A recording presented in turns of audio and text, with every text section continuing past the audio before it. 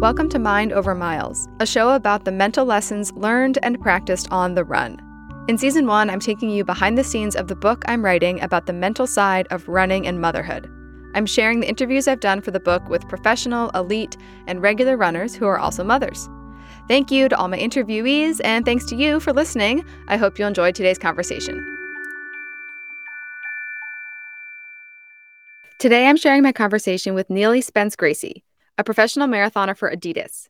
She's a running coach and business owner. Her biz is called Get Running Coaching. She was the top American at the 2016 Boston Marathon.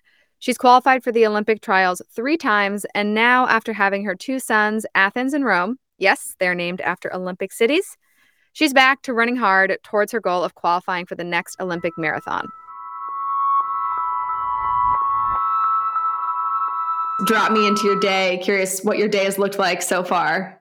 Yeah, well, it's 10:24 in the morning in Colorado.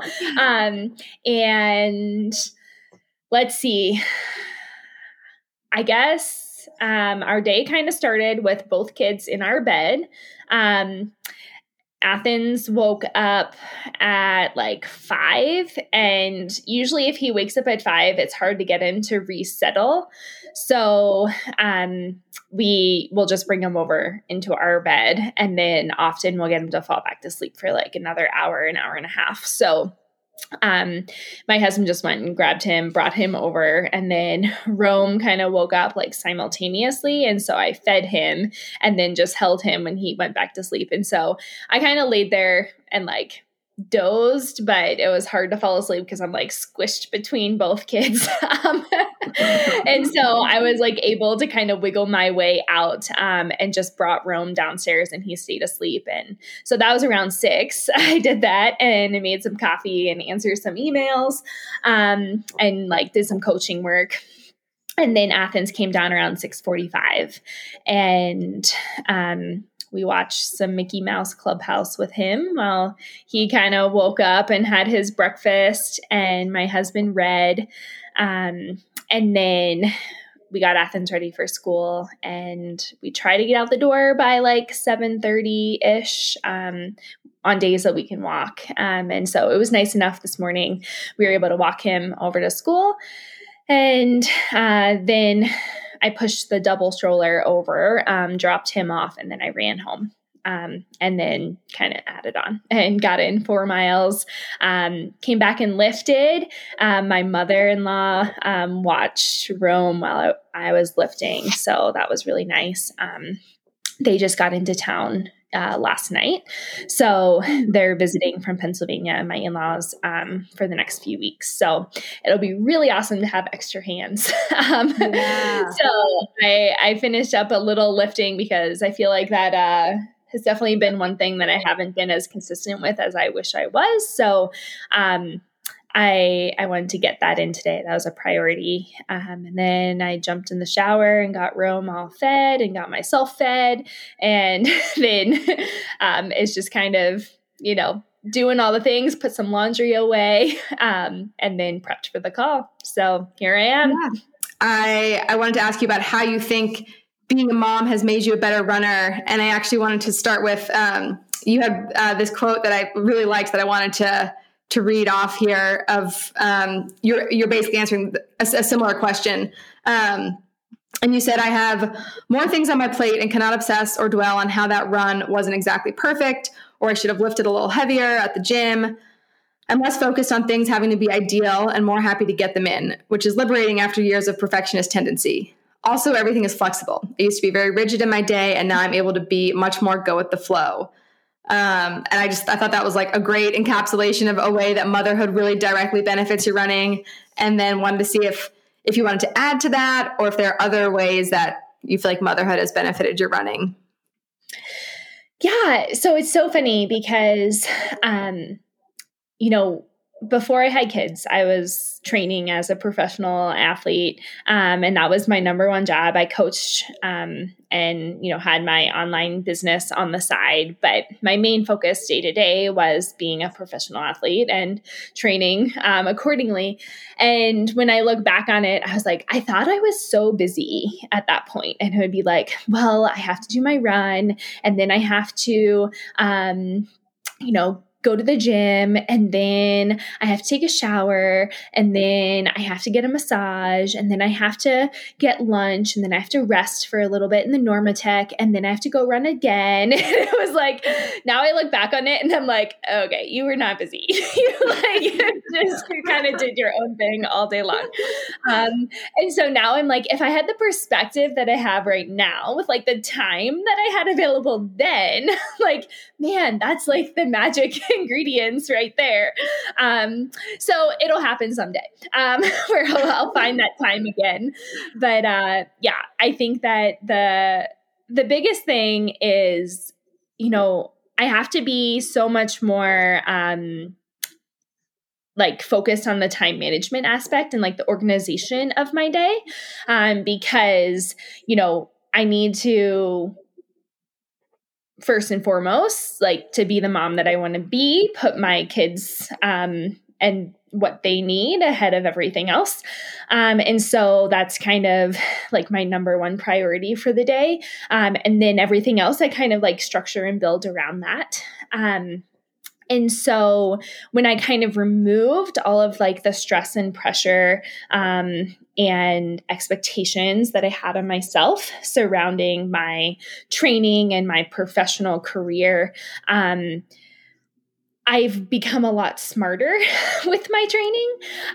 So I feel like the best example of this is like last fall, I was training for the marathon project in Arizona.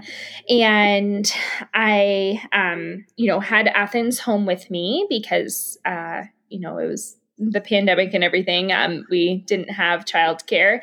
And so Athens was home with me, and my husband was working from home, as well as studying for a big test for becoming a financial planner.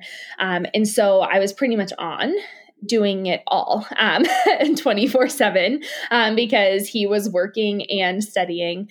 And so, but I would get my 2 hours in the morning to do my training. And then that was it. That was all I had. And so I maximized those 2 hours every day with, getting in my run and then whatever extra I needed, whether that was lifting or recovery type stuff. It was just, I had 2 hours to do what I needed to do. And then the rest of the time I was completely switched and like my mind was on something else. And I ended up running a couple like 90-mile weeks that way. Was feeling great, had like awesome training. But I wasn't as focused and obsessive over the training. It was just like, well, we'll see what happens today. Like, Athens was up 3 times last night, and like, that's just where we were. But I ended up feeling like I was in some of the best shape I've ever been in. And I was able to do workouts that I had never been able to do before, despite everything else kind of not being as ideal. And I think it was because I didn't have wasted stress and energy like in that regard of stressing about the workouts and like the recovery and things not being perfect. And it was just like, hey, I got it in. That was awesome. Move on, like focus on the next thing. And so I think that has been a really nice benefit for me. And I totally get that I'm not like, not everyone can relate to that. But for me, I think I had just spent, so many years, very, very focused to like, I need to be dialed in every aspect, or else like I won't be a good runner. And I think last year kind of showed me that, not everything has to go perfectly for you to still be successful. Yeah. It sounds like too, there's no time to like doubt or think, oh, am I motivated? I don't want to go on this run, or like, am I feeling good enough today for this workout? It's like all that stuff is just, there's no time for it. And so then it's gone. Yeah, exactly. Like you don't have time to waste energy on things that don't need energy spent on them. And so it's like, this is my 2-hour window. I don't care if it's snowing. I don't care if it's pouring rain. I don't care if it's like, this is just when it's happening. And often I would wake up really early and I'd start at like 6 because my husband would have to start work at 8, so I would be up at, 4:30 to 5, getting prepped for my workout. And then whether it was on the treadmill or loops in my neighborhood because it was dark out and I don't want to run by myself or whatever, but it's just like, it's just when I do it. And, before I used to be like, oh, well, I can drive anywhere and I can, spend my whole morning doing my workout and I can, meet up with friends and then we can go grab coffee after. And it just like, I just had to be so much more like dialed in. And I think that has been better for me because I just can't dwell on any one thing. And it's just kind of like, all right, like one thing to the next, check it off and move on. Yeah. Yeah. And you talked about, your kids are your number one priority. I'm curious if there are times when, like, overall, I know that you're, making sure their needs are met, all those things. But are there times when you could give an example of like, actually you've made your running or something, for you a priority? Or like, I think there can be a lot of, guilt around, like, oh my God, my kid's crying. Like I've had these moments of like, she's crying, but like, I am so freaking hungry. Like I just need 5 minutes to like make this smoothie or like something. And that's a moment where I'm like, okay, she actually isn't the number one priority right now. Like I've had to shift to being me. And I'm wondering if you have any examples like that.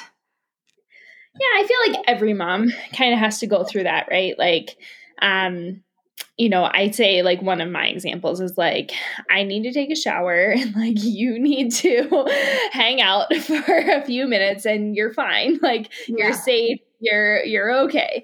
And I would say I felt more stressed about it the first time around, with Athens. And the second time around has been way less stressful. I'm way more relaxed about all those things, but I feel like Rome is also like just a little bit more of a chill baby to begin with. Like he just hangs out on the floor. I have like a little play mat and he just like lays on the floor in the bathroom whenever I take a shower and he just hangs out and watches me. And like, I remember all the time Athens crying and it being like, do I get out? Do I try and feed him? And then I get back in the shower and like do that 5 times. And it's like, I also know, like, I will just put them in the stroller and I'll go for a run. I'll be like, here, Athens, watch my phone. I don't care. In Rome, you take a nap, and this is my time. And then I'll be a better mom once we're done. But, for the most part, I feel like a lot of it is just, I'm always multitasking. I feel like that's the hardest part and the most challenging part for me is that I want to make sure that I still spend some quality time just with my kids individually instead of always kind of multitasking and like half holding Rome while I'm trying to work while, because I'm around them a lot. Athens is at school now in the mornings.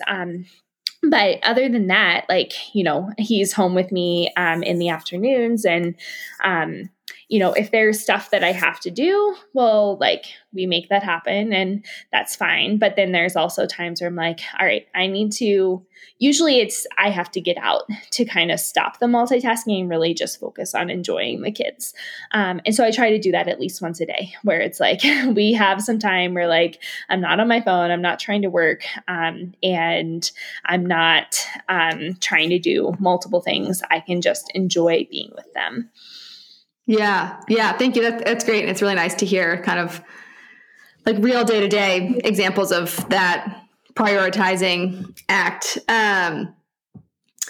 Yes. Then I'm curious, kind of in the inverse of, how do you feel like running makes you a better mom, or kind of like makes your parenting unique?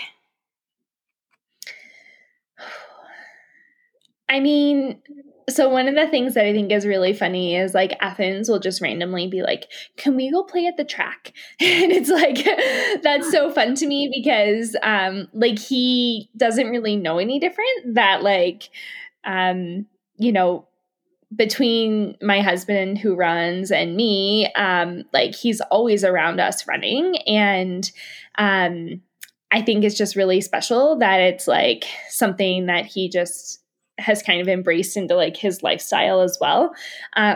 And so I think that's been really fun, but which like maybe is a little bit unique, but probably not as much for like running specific parents, because I feel like most parents who run their kids are like interested in what they do too. But this was kind of funny. Athens, we like started soccer. It was just like a little like 6-week intro to soccer thing. They didn't have games or anything. Athens is 3. And so we went to soccer, and every single week Athens would like pay attention like 25% of the time to what was going on. And then the rest of the time he's like, I just want to run. I just want to run. And he would just do like laps and run around the soccer field. And he would yell, I'm the fastest. I'm the fastest. And we were like, oh God. But and that's what was fun. And like, probably not your average kid, but you know, it kind of makes sense for what we are and where what he's used to and where he comes from. But yeah, so we thought that was kind of funny. That's really cute. He's practicing good positive self-talk, you know, for out there in his race. Yes. I much encourage that. Yeah. But yeah. And then I would just say like, I mean,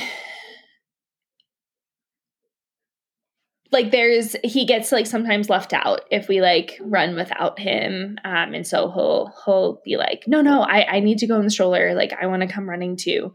And so then it's like, okay, well, like I was going to run by myself, but I'll do like a loop around the neighborhood and then drop you off, or, you know, those type of things. And so he definitely knows like kind of what the routine is like, and like mom and dad get their runs in every morning. And sometimes he gets to go along, and that's fun. And then one of our like kind of like traditions, I guess, is that on Saturdays, usually we'll do either Saturday or Sunday. On the weekend, we'll do like a family run with everyone. And then we finish at the bakery and we get breakfast and then just walk home. And so Athens really likes that. And I think that's like something that's been really fun, like as I don't know, something that we can do all together that we all look forward to.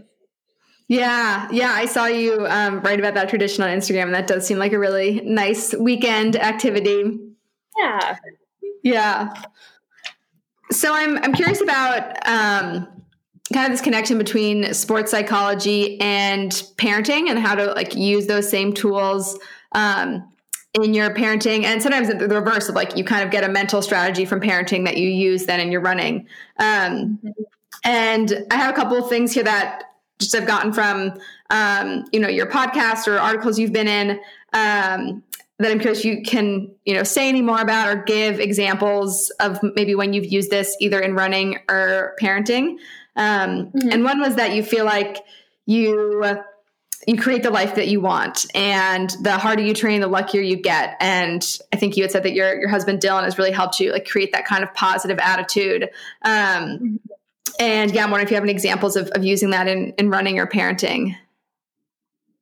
Yeah. I feel like with parenting, it's one of those things where, before you have kids, you're like, oh, I'm totally going to do this and blah, blah, blah, blah. And then you have kids and like everything changes because you actually get it at that point. And like whatever the dynamic is with like what your kids' personalities are. And like, there's just so many things that you can't predict until like you have the kid. And so I feel that way even with like having two kids has been like from, I was really good at being Athens' mom. But when Rome was born, it was like I had to learn how to be his mom because he's different and he is not Athens. And so what he needed was different. And so I feel like, one of the things we did a little virtual baby shower. My sisters threw it for me and they came up with all these mantras for me for momming because they know that I'm really into that for running. And so it was like, I am blonde. I am beautiful. I am the best mom ever. It was really funny. They were pretty cute. One was like, anything is possible with coffee. And so on the hard days, like I kind of pinned them up and like would look at them and laugh and like it made me smile. And it gave me that little like, okay, you got this. It's going to be all right. So I felt like that was helpful. But then also I feel like, whenever I worked with a sports psychologist for running, she would always have me journal kind of my thoughts about things and then kind of track trends of like what I was saying and thinking, and then kind of how to change some of those thoughts. So like if I was using a lot of can'ts and don'ts, then turning that into like, what can you do? What do you do? Like focusing on more of those positive ways of looking at things. And so I feel like it's like been really similar for me with parenting, where I've had to do that as well. Where, I need to focus more on like the things that are going well and then kind of reflect on like what I want to change and then how do I make those changes. And like I said, we used to have a like no kids ever are going to be in our bed and like we completely changed that. Like, it just that didn't work for who we are and it didn't work for our kids. And so we were like, we have no problem like having our kids in our bed from time to time, but we don't want them in there all night long because we need to sleep as well. But we also need to sleep past, 4 a.m. So if they wake up at that point, like we'll bring them into bed if that's what it takes to settle. So then everyone can sleep a little longer. And so a lot of it, I feel like, is like having those reflective times where we're able to make those changes. And I used to do the same exact thing with like my training and in my sports psychology journal. Yeah. And so do you still journal now, both about your running or about parenting or either? Not as much as I should. I feel like I used to, it was like my, like before bed, I would always kind of like write things out. And now before bed, I'm like, go to bed. I'm just tired. And so, and plus like Rome is still in our room. And so I need to get into a better habit and routine of like even journaling just my running stuff. Because I usually use the Believe I Am training journal.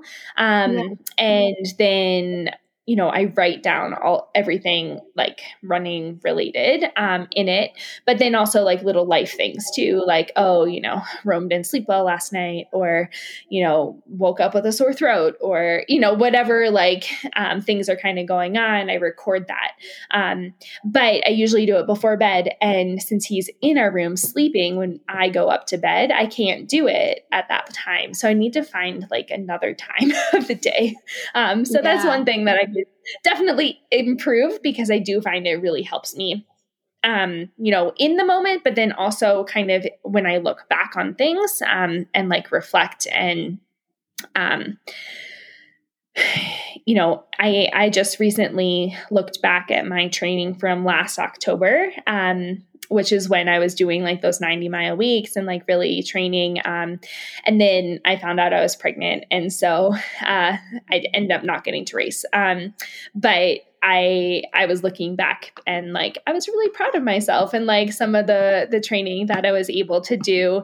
And then it's kind of funny to be like, oh, I'm so tired. And then the next week, I'm just so tired. And then I was like, oh, and you're pregnant. That's why. Then made sense. But I was like, I'm just so tired from training. I guess. Yeah. Yeah. Well, I wanted to ask more about becoming pregnant with Rome, because I know that it wasn't expected, right? You had an IUD, right? Yes. And, you know, I remember you saying like you very specifically after Athens were like, I'm going to wait to have a second child until I've accomplished certain things in my running. And like, we're, you know, making that conscious decision. And then that decision happened, you know, for you. And I'm curious if you can, you know, take me through some of the, like the moments of like that being a really hard realization, that you weren't going to be able to pursue those running goals right at that moment. And then like how you started coming out of that hard moment of that surprise. Totally. Yeah. It was totally a shock. I found out the day before Halloween last year. So we're coming up on that anniversary. But I just went into my annual OB appointment. And I was sitting there talking with her, and she's a runner. And so I was like, yeah, I have this marathon coming up and like, I'm really excited about it. And things are finally clicking. You know, it's been so long and I wasn't able to run during my pregnancy with Athens. And then it took me like 2 years to really be able to start training at any like decent level. After my body was just very much stressed. And I had a femoral neck fracture, and I was, you know, that delayed another 4 months. And it was just a really long, hard process. And I doubted myself a lot during that time. And you know, the thing that kind of just kept me going, like I was this close to just being like, I'm done. Like I can't run anymore. My body's not working with me. But then it was like, I just had this little flicker of like a flame inside my heart that was like, I still really love running and I really want to compete again. And so that's kind of the thing that kept me going. But like I said, I kind of like was able to shift my mindset to being like, you know what, like at first I just want to like be able to run and run consistently and run without injury. And so that became my main focus, not like being in peak shape and competing and all of that. Like I really just enjoyed the daily routine of running. And so I was like, okay, get back to just enjoying that and doing that and like have your body in a place where you can go and run 5 miles every single morning. And it can be fun. And it's like, just starts my day, is my stress relief, all of that. So that was kind of like my main focus. So then anyways, like over time, I started to be like, oh, like things are clicking again and my body's feeling good. And like I started to actually get into some of this serious training, got the miles up. And so I had literally just finished like a 23-mile long run the week before, which was my longest training run I've ever done. Wow. And, you know, here I am at the OB and I'm like, yeah, like it's going so well. And I have this like big race coming up. And we kind of got to talking. I was like, I'm a few days late, but like, you know, honestly, like I think it's just like all the training and then like all the stress with my husband's like big test coming up and all these things. So I'm not that worried about it. And she's like, yeah, that all adds up and makes sense, but like, let's just test. And so we tested and I just like peed in the cup. I left, I was driving home and she called me and it was one of those just like instantly, you know what's wrong. And I was like, oh my God. And I answered the phone and she's like, okay, I need you to calmly turn around and come right back. And I was like, oh my God. So I turned around, I drove back, and it was like a Friday night. I was the last appointment of the day. She's like staying late to help me. She's like, they're locking the front door, but you come in this side door that I'll let you in. So I like went in, she pulled my IUD, and then did an ultrasound. And sure enough, I was like almost 6 weeks, pregnant with Rome. And then it was like high risk because of having the IUD. It's like a greater percent, chance for a miscarriage in the first trimester. So there were just like all kinds of things, that kind of compounded all at once. And I was just in like complete shock. Yeah. And it was a really big transition going from like, I'm training and like, this is my main goal and things are finally clicking and like, I'm back to being a serious athlete to like, I'm starting over and like everything that I've worked for is gone. And it took me a while to kind of work through that. But we knew we wanted to have another kid eventually. It just wasn't initially the time frame that we had anticipated. But in hindsight, I feel like, now of course he's here and it's like, this is what was meant to happen. And like, we're doing great. And I'm very pleased with how everything went. And I kind of am enjoying, okay, we're just going to do this phase of parenting. And then I will transition back to training. And then I don't have to stop at any certain point. I can go as long as I want with that at whatever level I choose. And so I feel very good about it now, but it was a really challenging time. And there was a lot of stress just with like being high risk and, realizing that things like I might lose both. I might lose the baby and I might lose the ability to race and, train for a while. And so, there was definitely a lot of stress there. And then when, of course, I had like morning sickness and stuff, I was like, I didn't ask for this. I don't want to like be sick right now. But anyways, my pregnancy ended up being so much better. I ran every day. And it was just like such a dramatically like different experience than it was with Athens. And so far the return has been the same where, I just feel so much more mentally at ease because I know that it comes back and I know that I'll be able to run and like feel strong and compete again and all of that, when the time is right. And I can really just enjoy like being in the moment. And I think also like I was sponsored during my pregnancy, with Athens. And so I felt a lot of pressure. And then I felt like I was letting down Adidas whenever I couldn't run during my pregnancy. And then whenever I couldn't get back to competing after, I felt, even though they weren't putting pressure on me, I was putting pressure on myself because I felt like I should be there and like representing them. So that was hard too. And it's easier now not being sponsored and not having that additional stress, for the phase of life that I'm in. Yeah. I've heard you talk about, just really focusing on like, this is the phase of life I'm in. It's different from other phases of life that I have been in or will be in. And I think you even said, I love this, you go through different phases and no matter what, you keep going. And I think you were relating that to being in a marathon. Do you remember that? Was that what? Yeah. Yes. Yeah.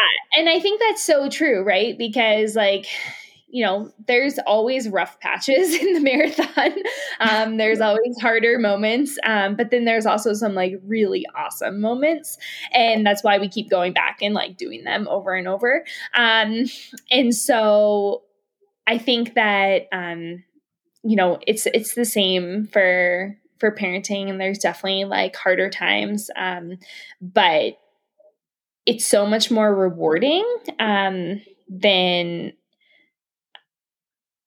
even, a race or, anything like that. Like, it's just, I don't know. I feel like there's something really special about it. It just like makes a lot of life feel more meaningful. Mm-hmm. Yeah. Yeah. And when, like I thought a great example of you kind of embracing this attitude of, these are different phases and I'm going to appreciate the phase I'm in. I remember you talked about the year that Des Linden won Boston. You watched the race and thought like, oh, I think I really could have thrived in those conditions. That could have been my year. And I'm curious if you remember more in the moment, like, did you go right to thinking that, or were you first sad or frustrated and then went there, or kind of what did that reaction look like? Because we went and watched Boston, and I was 7 months pregnant or whatever, with Athens, 6 months pregnant. And, at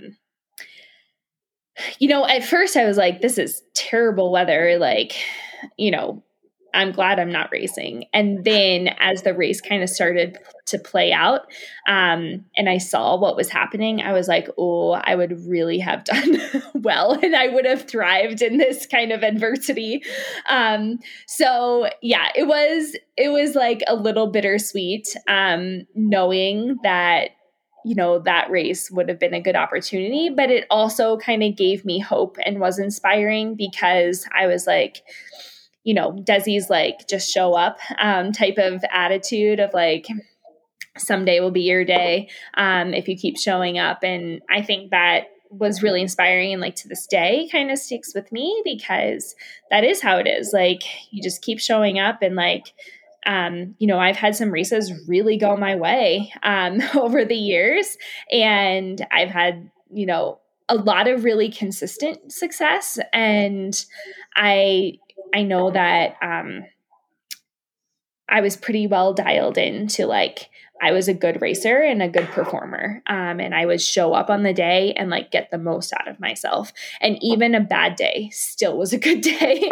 It just wasn't perfect, So I feel like that has kind of continued to give me inspiration as I look forward, because I know that like there's going to be a time where I can get back to racing, and like I can have things click for me again, and I can have like opportunities to perform, above and beyond, because I capitalize on the day that I have.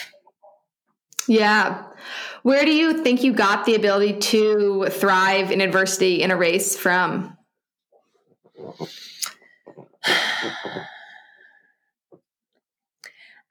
So I've always been someone who kind of trains, maybe undertrains a little bit, but I train more off of feel versus like running exact paces.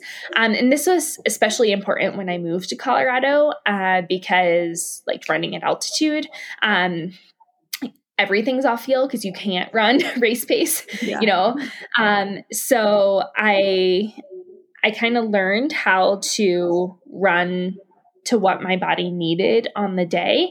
And I think a lot of it stemmed back to when I ran the World Cross Championships in 2013. And there's a lot of sports psychology, I feel like, involved in my performance there, and me just really focusing on like what I could control and not letting the things I couldn't control take away energy. And so when I ran there, it was a 4-loop course. It was 2K each loop, 8K total. And it went up and down this like ski slope. It was snowy. It was muddy. We had to jump over logs. We had to like go over these moguls. We had to wind through kind of like a cyclocross type course that was very narrow. And I was competing against, a lot of the top athletes in the world. And I went into it just like, so many things could go wrong, but all I can do is control myself out there. And so I like duct tape my shoes onto my feet. and went out and I ran, and I only focused on me. I didn't focus on anyone else around me. I didn't focus on, how bad the weather was or how terrible the footing was. It was like I only tried to maximize what I could do. And I ended up finishing 13th and was the top American. And it was like a huge race for me. And I feel like from that moment on, I kind of have had this like perspective when I go into races of like, all I can ask is like that I get the most out of myself. And to do that, I have to know my own strengths and run to my strengths. And so not run anyone else's race. And since that time, I feel like that's something that I've been able to execute more in training, and then I've been able to do in races. And so every time I've finished a race since then, I feel like the only times I've been upset about the performance is when I lost sight of that and I didn't run my own race and I didn't use my own strengths. And every time I've actually focused on those things, I've like come away super successful. So I think that once I kind of transitioned that mindset, it also helped a ton with like race anxiety, because like I went into it feeling like I was in control versus being like, well, what do you think this person might do? What do you think they're going to do? How fast do you think it's going to go out? Like, how many people are going to be around me? Like, instead of focusing on what everyone else was doing, I was able to just really hone in on me. And I think that's made a big difference for me over the years. Yeah, that's a really powerful story. And I love, hearing like the examples of how that sports psychology played out in that race. What do you feel like are the strengths that you try to focus on in your own racing? Yeah. For me, a lot of it is I focus on my breathing, and I kind of know how to ride the red line based off of how, like, what my breathing rhythm is like. And that's something that I do in training as well. And it's really interesting because like I can tell whenever there's external things, like in Colorado, if we have like smoke and a bad air quality day, I can tell how that affects my breathing. So then I can still run the effort that I'm supposed to run, but the pace will be different because I can use my breathing to find that effort of what I'm supposed to execute on the day. And so, there's definitely like things like that. Or if we go up in elevation, like we live in Boulder County, so we're at like 5,300 feet. But if we go up and we run on Magnolia Road, which is 8,600 feet, then I know, okay, this is the effort I'm supposed to be doing because I can track that with my breathing. And so that really helps me just even out the effort over undulating terrain. So like on the hills, I'm not stressing about pace. I'm not looking at my watch. I'm just trusting the effort that I'm putting out there because I'm really dialed into that breathing rhythm. And so I feel like that's something that I've really honed the last couple of years. And that has been, once I learned to trust that, it really has allowed me to train and compete in like a whole bunch of different conditions and on harder courses as well, because I don't have this like anxiety surrounding like my pace because I only focus on effort. Like I won't even look at my watch most races, but I know that I'm running what I'm supposed to be running based off of how I feel. Yeah, that's really powerful. I think I'm a big believer in that kind of more intuitive, effort-based running. And I think it's really hard for a lot of runners to actually believe that like they can do that. I think it's really hard for runners to let go of their data and their watches. And so it's, really inspiring to hear how you've been able to develop that over the years. And it reminds me of, I've heard you talk about how you also focus a lot more on process goals than outcome goals. And that seems like another kind of intuitive way to approach your training. And I'm curious if you have an example of a process goal over an outcome goal in your professional running. Yeah, totally. So usually at the start of a season, I'll kind of write out like maybe 3 outcome goals. So like, for example, when I ran the Boston Marathon, I had 3 outcome goals. I wanted to run 2:35 or faster.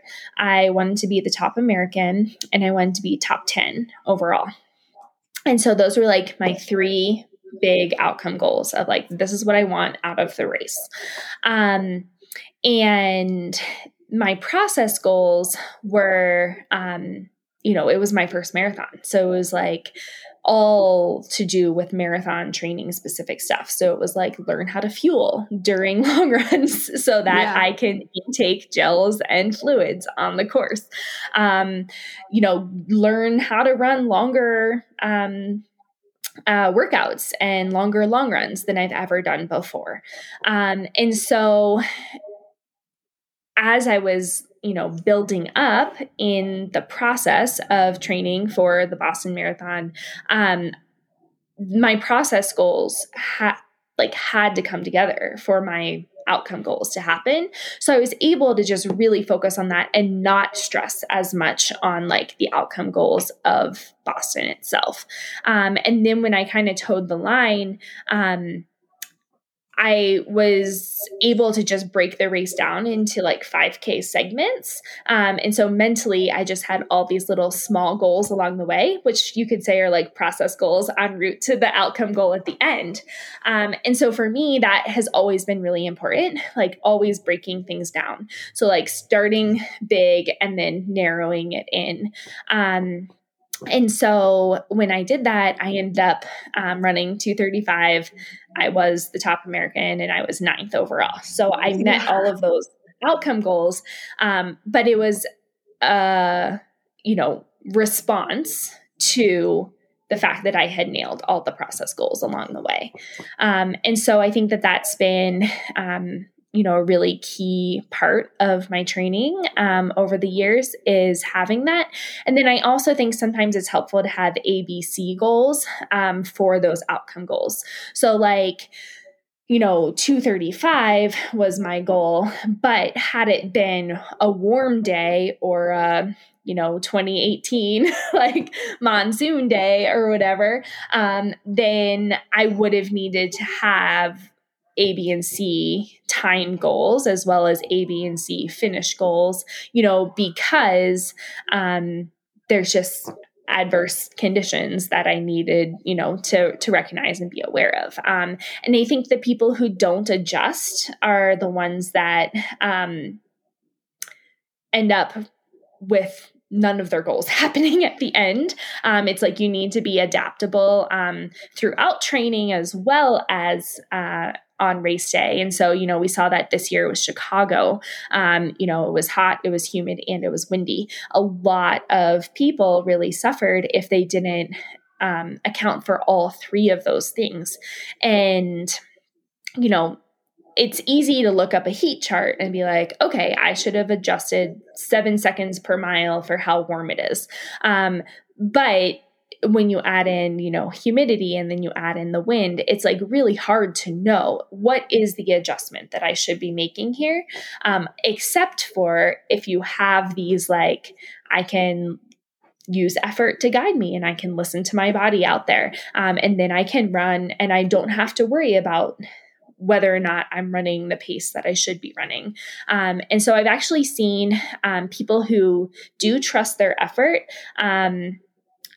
compete way better at events like that where things don't come together and aren't ideal. Of course, we want them to be ideal. We want to maximize what we've trained for. But, it's not a fairy tale. And so there's definitely real life hits sometimes. So yeah, I think that having those process goals helps so much, not just during training, but then also on race day when you have to make last minute changes too. Yeah. Do Do you feel like that applies at all to your parenting, where maybe you're not setting goals, but instead of focusing on the outcome of something, you're focusing more on the process of it? Definitely. I would say there's times where that has certainly played into it. I'm trying to think of like an exact example. I would say like Athens doing soccer is kind of one of those where it was like, all right, obviously, what is our end goal? Our end goal is that he's exposed to, a sport, and to his first ever structured activity. The process goal is that we just need to show up each day, that there's practice and see what happens. And then kind of encourage and support like in between if he has an interest. And, we kind of laughed and we were like, it wasn't a success, but it wasn't a fail. I think that he kind of showed us that he doesn't have a ton of competitive interest in soccer at this time, which is fine. He's 3. We didn't expect that. But I think it also was like, well, I think we'll just kind of see where he's at next year. And if it's something that he is at all interested in, we'll pursue. And if not, we will, look for other options. And one of our biggest things is we don't want him to just default to running because it's what we do. We want him to have experiences and options and kind of decide for himself where his interests are. And so we're starting swimming this week. And for me, that's kind of a non-negotiable. That's like, you will learn how to swim and you will learn safety. And even if you don't like it, it's still important.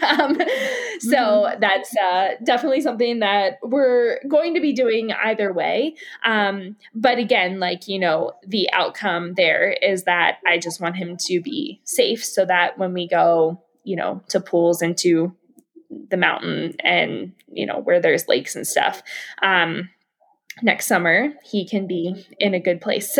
So, safety wise, I don't have to be as concerned. And so I do feel like I've had to use some of that along the way, but I guess I don't really think of it consciously. It just kind of manifests itself. Yeah, which I think is the power of, you have practiced that so much in running that becomes just naturally how your brain works and how you think of things. For sure. So I wanted to talk about some of the hardest and the best parts of parenting. And I had a couple specific questions first. One was you had, I think you put on Instagram something about, you see all these fun activities to do with your kids and you're like, that's awesome. We're going to do that. And then like they're crying or they have no interest in this thing or like, somehow it blows up. And then you're stressed and then you're like, why am I here? And I would love to hear if you have an example of that, because I think that just sounds like it's a very relatable story. Yeah, well, it's funny because that specific post was like, that's the huge, but like today it actually was what I wanted it to be. And so, we definitely have those times. And like I said, my kids are actually like pretty chill and good. But they're kids and like, yesterday Athens decided he wasn't going to nap and there was definitely way more meltdowns the rest of the day as a result. So, it's just how it goes. But yeah, I'm trying to think. So there was a time, so like when Rome was still pretty little, Athens was definitely still in a little bit of like the adjustment phase of it all. And I was still in the adjustment phase of like, how do I do this with both kids?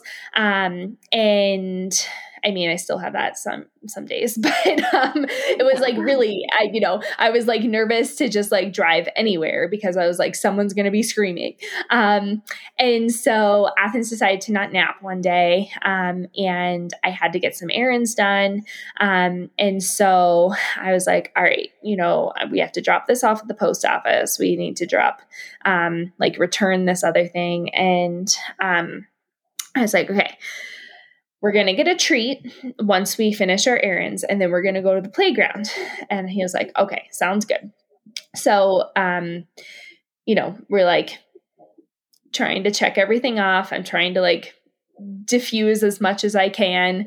But it was very stressful because I knew that we were just like walking on eggshells based off of the fact that he didn't nap. And so we successfully like completed everything without too much of a hassle. And then we got to the playground and it was way busier than I was expecting it to be. And, we're still like a little bit cautious with interacting a ton with people. And so I was trying to keep them kind of like in the less busy areas. And of course, like Rome needed to eat. And so I was like, oh, Athens, there's a really cool hill. Let's go. Mommy will sit on the hill. You can roll down the hill. The kids are all like, the rest of the kids were all over at the playground itself. So I was like, this is like perfect. So we're like over there and he's rolling down the hill and I'm feeding Rome. And I look up and he has his pants pulled down and he's just peeing in the middle of the field. And I was like, oh my God, I can't do anything. Like I'm literally just sitting here. And I was like, hi everyone. Like just ignore us. And he pulls his pants up and he just goes right back to doing what he was doing. And he's like, Mom, I didn't pee my pants. And I was like, I'm so proud of you. Like, what do I do? And yeah, I was like, okay, I think that's like our cue that we should probably like leave. And it was just like, but then he like wanted to play on stuff and I couldn't lift him up because I was holding Rome. And then like another mom was helping like him climb up things because I couldn't help him. And then I was like, okay, Athens, we're going to the car. You can pick one more thing. And then it was like, 5 things later because I can't just pick him up and put him in the car like I used to be able to do. And then I was like, all right, time to go to the car. And he just like takes off running. And I was like, oh my God, you can't do this. Like, I can't chase you because I have, and I'm like yelling at him to stop and everyone's like looking at us. And it was just like one of those where it's just like, oh my God, like we're just going to stay home now. Like, we're just not going to go anywhere. And so it was rough, but he did stop and like he turned around, but it wasn't in the time frame that I needed it to happen. And I needed him to be a better listener. And so it was challenging and it was tough, but we made it. And then I was like super exhausted. I was like, I need to go to bed. I'm so tired. Yeah. So yeah, it sounds like just like doing the best you can, getting through those meltdown moments. And sometimes it's like funny and other times it's just frustrating and later right? You can breathe. Well, and my thing is like, I'm fine. Like I can talk you through stuff and like, not everything we do are you going to like, and that's okay. And I'm willing to negotiate if, I need to set a 2-minute timer or whatever, then that's fine. But there are certain things like you can't run away, that are, I have to enforce. And that's been like, I feel like I have like nightmares about that at night because I'm like, what do I do? Like if I'm holding Rome, what do I do? Like, will he stop at the street? I don't know. They're so unpredictable, and so I think that's like been a little bit of like my biggest stress since having Rome is like, I don't have the hands and I don't have the ability where before I'd be like, I can keep up with him. So it's fine. Like I can catch him. I can pick him up and put him in the car if we need to go. And so that's definitely been like a shift that I'm trying to figure out. Yeah. Have you and Dylan talked about that and kind of come up with ways to like calm that feeling? Or cause it sounds like you're right in the middle of trying to figure out how to manage your mentality around that. We do talk about it. We don't always agree on it. And so that's been a little bit of a struggle. He feels like, stuff happens and that, you do the best you can. And to me, I'm like, but if he gets run over by a car, that's, like it doesn't matter, and so to me, like I get a lot more stressed and anxious about it. the other thing is like riding the Strider bike. And so he's been riding the Strider bike, and I'm like, you have to stop at every stop sign. You have to stay on the sidewalk. You need to make sure that there aren't cars backing on the driveway, and I'm like always talking through all this. And he's like, okay, you need to like let him have some fun. And I'm like, no, he needs to know all of the safety things. And I'm like, because I can't keep up with him. I can't be right there every step, And so that's been a little challenging because Dylan, I think, is a little bit more laid back than I am when it comes to some of those safety things. And to me, it's like, that kind of rules above everything else. And to him, he's like, well, he needs to have fun and like not be super stressed out, but also like have logical, like problem solving skills while he's out there. And I'm like, yes, he does. But also he's 3 and he's going to do stupid stuff because kids do stupid stuff. And so, I think I'm always trying to be the, like, I'm going to work 2 or 3 steps ahead and I'm going to imagine all of the terrible things that can happen so I can prevent them all. And Dylan is a little bit more like relaxed. And so there's probably somewhere in between that we should meet in the middle. And so trying to figure that one out, but yeah, that seems like, I think it's pretty common that, one partner feels one way and one the other. My husband and I are very similar to, I'm like you and he's like Dylan. And yeah, it's like a big kind of, where is the middle and how do you get there? Yes, exactly. Yeah. Can you think of a time when you maybe like pushed yourself in that regard and you let Athens do something, or maybe it even happened kind of like without you purposely letting it happen, that pushed your boundaries a little bit of what you're comfortable with, and then like how that affected you and something that, either ended well or maybe it didn't and he got hurt or something? Right. Yeah.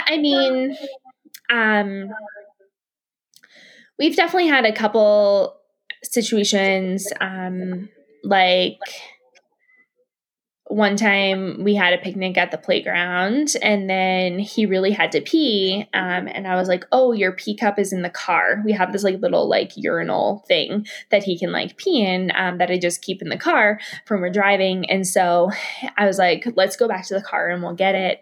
And, fortunately we were parked in like a little cul-de-sac, but he like ran to the car, and like didn't stop and like crossed the street. And that like really stressed me out. I like didn't sleep for like 2 days because I was like, what if blah, blah,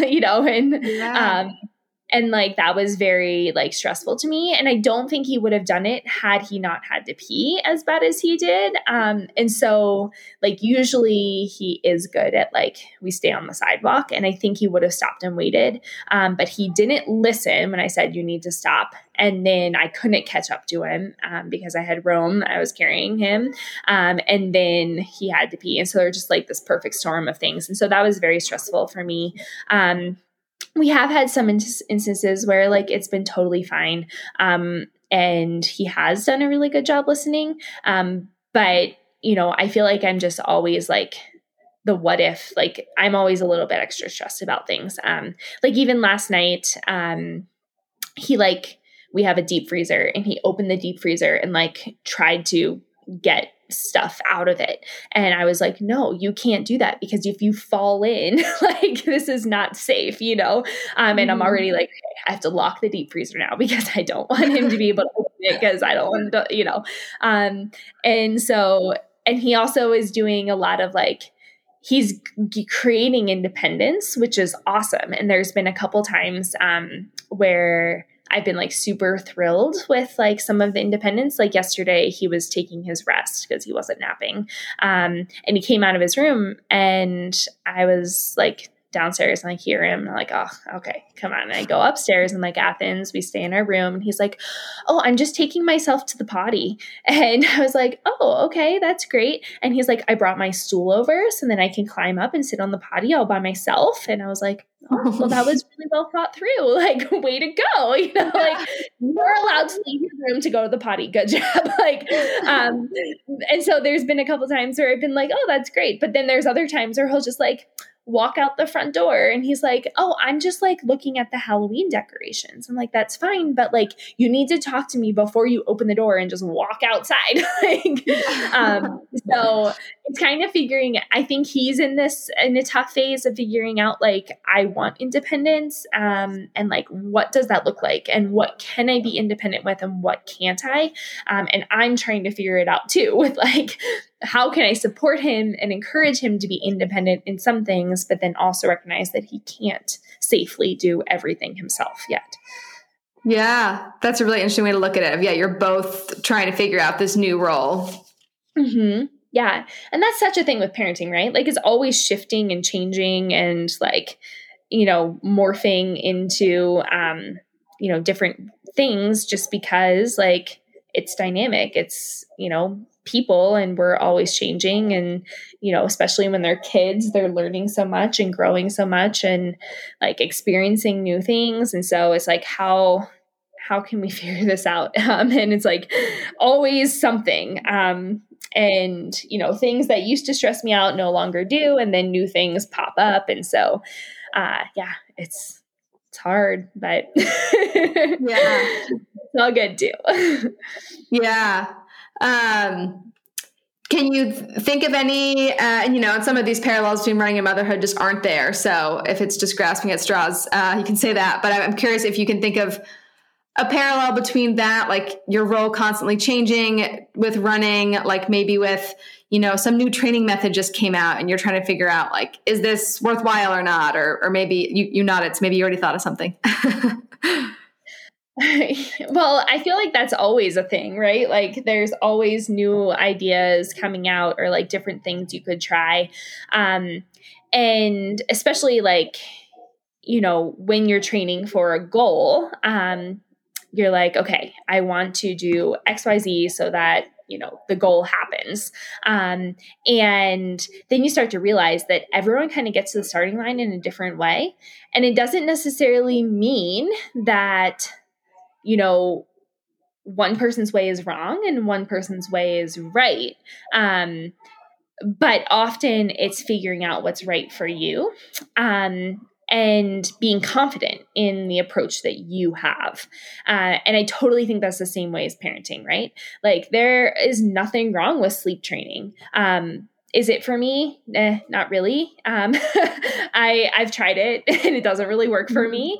And I would rather not sleep than deal with locking my kid in their room and screaming. Have I been able to implement certain levels of sleep training? Yes. I have a sleep training book that I read and kind of follow along in terms of like how many naps should they be having and like should you wake your kid up from naps so that they go to bed at a right amount at the right time and those type of things. But for me, I'm not someone that's like, I'm going to let you just scream in your room and I'm going to turn the monitor off and go to bed. And so there's nothing wrong with that approach. They've proven that, but it's not right for me.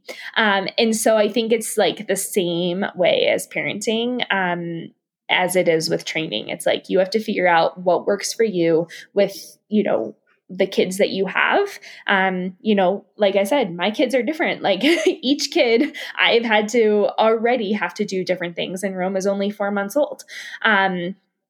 Athens started sleeping through the night when he was like 6 weeks old on his own. I did nothing. But then at 6 months old, he decided he wasn't going to sleep again. And he's been not a good sleeper since. Rome has not been a good sleeper as long as I hold him. So it's kind of just been like, well, that's who he is versus who Athens was, and like figuring it all out. And I think that, that's how it is with training too. And I, over the years, have kind of figured it out. Some people really like a long taper and a very intense taper. And I don't do well with a long taper. I don't do well with a super backed off taper. And I really honed that and figured out how I do well, and what that taper needs to look like for me. And then I have confidence in my taper, even though it's going to look dramatically different from someone else's taper. And that's okay because I know it works for me and I trust it. And that's kind of how it is with parenting for me too. Yeah. Has there been, Anything else that you feel like you'd want to share with people who are runners and moms, or maybe they're runners and going to be moms or thinking about it one day? Or anything that hasn't come up yet that you wanted to share going into this? Yeah, well, I wanted to share this. So I did a poll on Instagram like a month or two ago about stroller running. And I feel like there's not a lot of info out there about stroller running.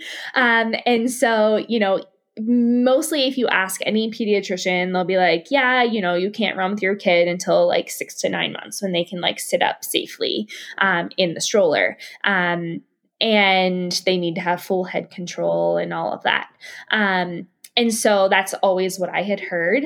And I ended up like wanting to dive into that a little bit more because I had never seen anything other than that. But then it was like, well, they make the car seat adapters for the running strollers. So can you run with your baby in the car seat? And so, which I do. And basically what I kind of learned from all of that was that car seat companies, or the stroller companies who provide the car seat adapters, they can't actually do any testing on it. They can't be like, oh, let's like put your baby in this car seat and see how bumpy it is, and then like see what baby has brain damage and what baby doesn't, or whatever, and so it's just all the rules are based off of the actual running stroller itself, not the car seat. So anyways, I was like, this is really interesting to me because, I know people who have run with their kid in the stroller with the car seat, even though it's not recommended. And so kind of looking into that further, and it was like, oh, well, that's the reason. But then also another reason was that not everyone buys a new stroller. And so there's recalls and different manufacturer issues. And so they want to make sure that the baby is strong enough and big enough that like if something didn't go according to plan, the baby would be okay. So I was like, that's an interesting thought, which hadn't crossed my mind either. But then the other part of it was kind of like, well, when should moms coming back from pregnancy and, delivery start running with a stroller? And then that was kind of like a whole other thing that I was like, yeah, I mean, like running postpartum is hard enough. And then you start doing with the stroller. And I started noticing like, the front of my hips would get really sore when I pushed the stroller because of like the extra stress on them and like the different angles and how it like adjusts running form. And so I feel like this is like something that I'm really curious to like learn more about, is this whole like stroller running postpartum, what is recommended for the baby, but then also what is recommended for the mom and all of that. So anyways, it's just like something I'm throwing out there to like everyone is, I think that there needs to be more discussion about it. For me, I've chosen to run with my kids in the stroller with the car seat, and I stick to really smooth surface. And with the amount of movement that he has, it's really no different than like being in a car seat in the car. But, it's not recommended for a reason. And so there's like definitely things like that where, I wouldn't tell someone to go ahead and do that, but I also have chosen to do it for myself. And then like with postpartum running, like I do choose to push the stroller. But I also recognize that like I can't go as far and I can't go as fast. And so when you're in like a training mode versus I'm just going to run and have fun mode, is it actually in your best interest to run with the stroller, or is that actually detrimental? So it's just like a lot of questions I have surrounding that. And I feel like there needs to be more information out there about that. And so I would just be curious, as you could have more conversations, what other people kind of have to say and share in that regard too. Yeah. It's great to hear what kind of like questions people are wondering about, or what Because there are a lot of things where maybe something isn't officially recommended, but there's very safe ways to do it. But like people need to actually talk about it so that they can learn from each other. Yeah. And I think a lot of it is like you have to make the decisions right for you and you have to know your baby. So for example, like, my kids are gigantic. And so, like the strength that they have at a younger age is a little bit more than probably, a kid that was born premature and, has an adjusted age. And, it's the age thing doesn't even matter and doesn't match up then. If you have, like, a friend of mine had twins at 28 weeks. And so when they were 6 months old, they were really only 3 months old. So like they couldn't have been in the big stroller. It wouldn't have been safe for them, but they also were really small and not strong enough to handle it. And so she as a mom has to know that and not just follow like the guideline of at 6 months, you can put your baby in the running stroller and run with them. And so it was interesting to like talk to her and get her perspective on that. And so I think a lot of it is too, like, as a mom, you need to have good intuition and usually we do and like listen to it. So, but like you said, there's a lot of like safe ways to do things. And so it's important to know the options that are out there and to kind of know what other people are doing and then decide whether or not that's right for you and your baby or not.